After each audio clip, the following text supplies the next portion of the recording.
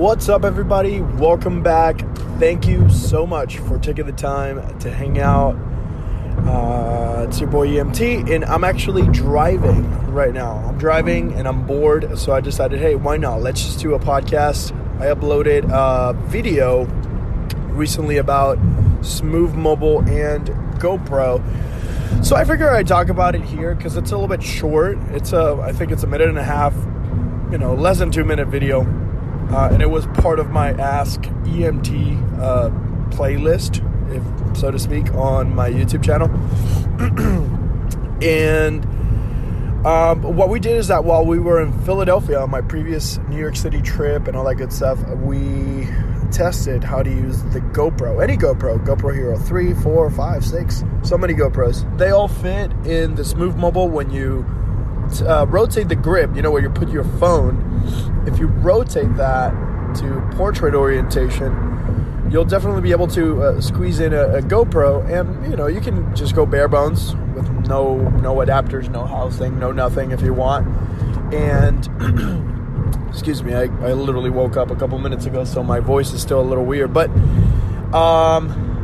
yeah, you can actually fit the GoPro no matter which model you have, whether you have a housing. I prefer not to use a housing. I prefer to go bare bones or with the frame. That black frame that surrounds the GoPro for you to be able to still use the accessories, but you can hear it, right? You can see it better because it does not block the microphone. So I really, really like that feature because at times just the look of the GoPro, the wide angle lens, actually helps with the stabilization.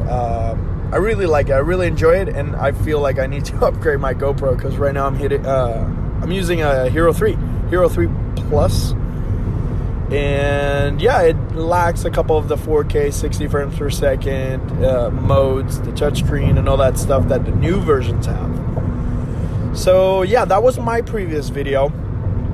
That's the latest and greatest. We released that one, and before that, I released the Smooth Mobile versus DJI Osmo Mobile. I'm sorry, I am zoning out right now. It is the DJI Osmo Mobile 2 versus Smooth 4. Yes, that is correct. So yeah, we did a comparison. I did a comparison in New York City with the DJI Osmo Mobile 2 versus the Smooth 4. And it was super interesting because the Smooth 4 is a beast. It has a ton of buttons, a little scrolling wheel like DSLRs do. It's a bigger gimbal. It's definitely a little bit bigger than the DJI, it's probably very similar to the Smooth, but it's just bulkier. And I wouldn't say heavier, but it's definitely bulkier. It takes a little bit more room. So I'm definitely not a super fan of that, but I understand it and I appreciate it. And we did that comparison. I learned a lot, and I actually had to reshoot some of the tests here in California when we got back because truck to my right. That's the banging sound. I had to retest it because I went ahead and treated this gimbal like I would treat any other gimbal, and this is not like any other gimbal. It's a little bit different. The first thing that I noticed, and I'm going to be talking about it on the next videos, I'm going to make 4 or 5 tips for the Smooth 4, but you're getting a sneak peek here, exclusive for the podcast listeners, is that on this thing, you actually have to lock your exposure. If you, for some reason, if you don't lock your exposure on your phone, you can achieve that by tapping on the screen and holding until you say AEAF lock. That's auto exposure, autofocus lock. Similar to the camera app, the native camera apps on most smartphones. But if you don't, the app will constantly try to focus on something, and it doesn't settle like the native app does. It just keeps going and going, and it just creates a wobble effect because of the focus, on top of the gimbal not doing a really good job by itself stabilizing. I found that very interesting that if you want super smooth footage, you have to go to the settings and enable OIS/EIS. That stands for Optical Image Stabilization, Electronic Image Stabilization. Now, if you're not 100% sure what that means, is that electronic image stabilization uses digital stabilization. So it pretty much crops the image a little bit, actually significantly, because you lose a little bit of just size overall. But what it does is that it takes advantage of that extra crop that it did in order to kind of like adjust the footage. So if you move to the right, that moves to the left a little bit, and it tries to keep everything centered. So that and the combination of the gimbal definitely improves the results of the footage that you're trying to get. I just find it very interesting because on most other gimbals, like the DJI Osmo Mobile 2, Smooth Mobile, Smooth Pro, pretty much any other gimbal, Smooth Q, so many smooths, they do a really good job without this. But nonetheless, once you enable these things and then you lock the exposure and autofocus on your device, it does a fantastic job.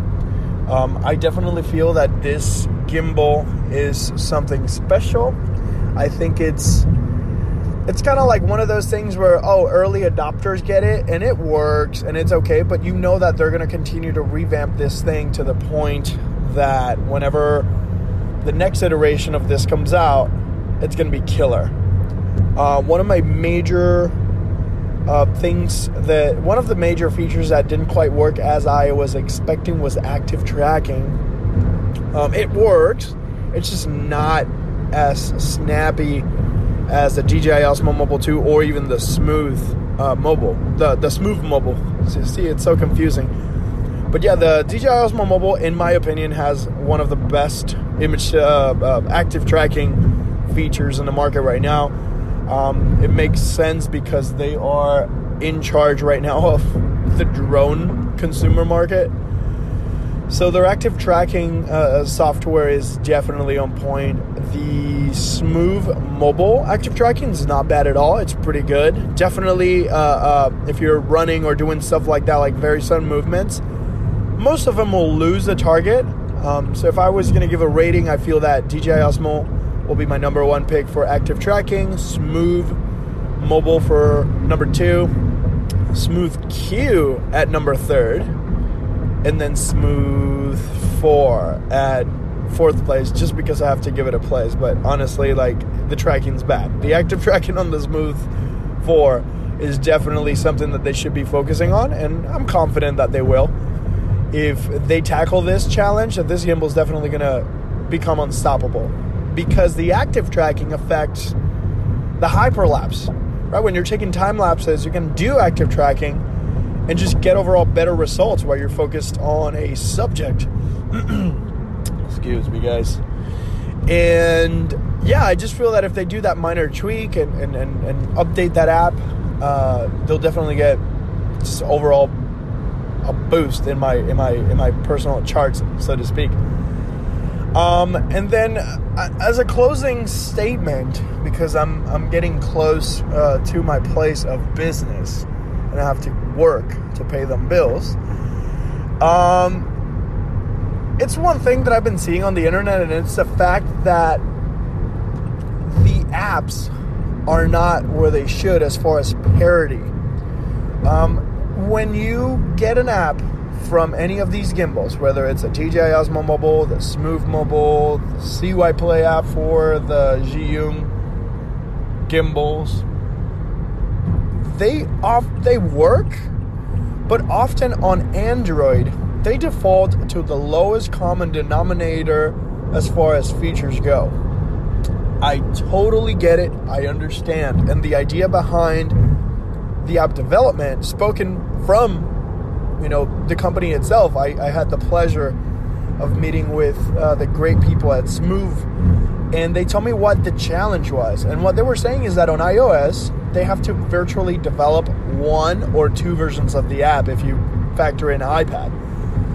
But ideally, you build one app, and then you just simply optimize it. You fine-tune it. Oh, here's a toggle for the 10. Here's a toggle for this. And all you really have to do is create just the basic parameters for the one app. On operating systems like Android, for example, you have to create one right, for the lowest common denominator.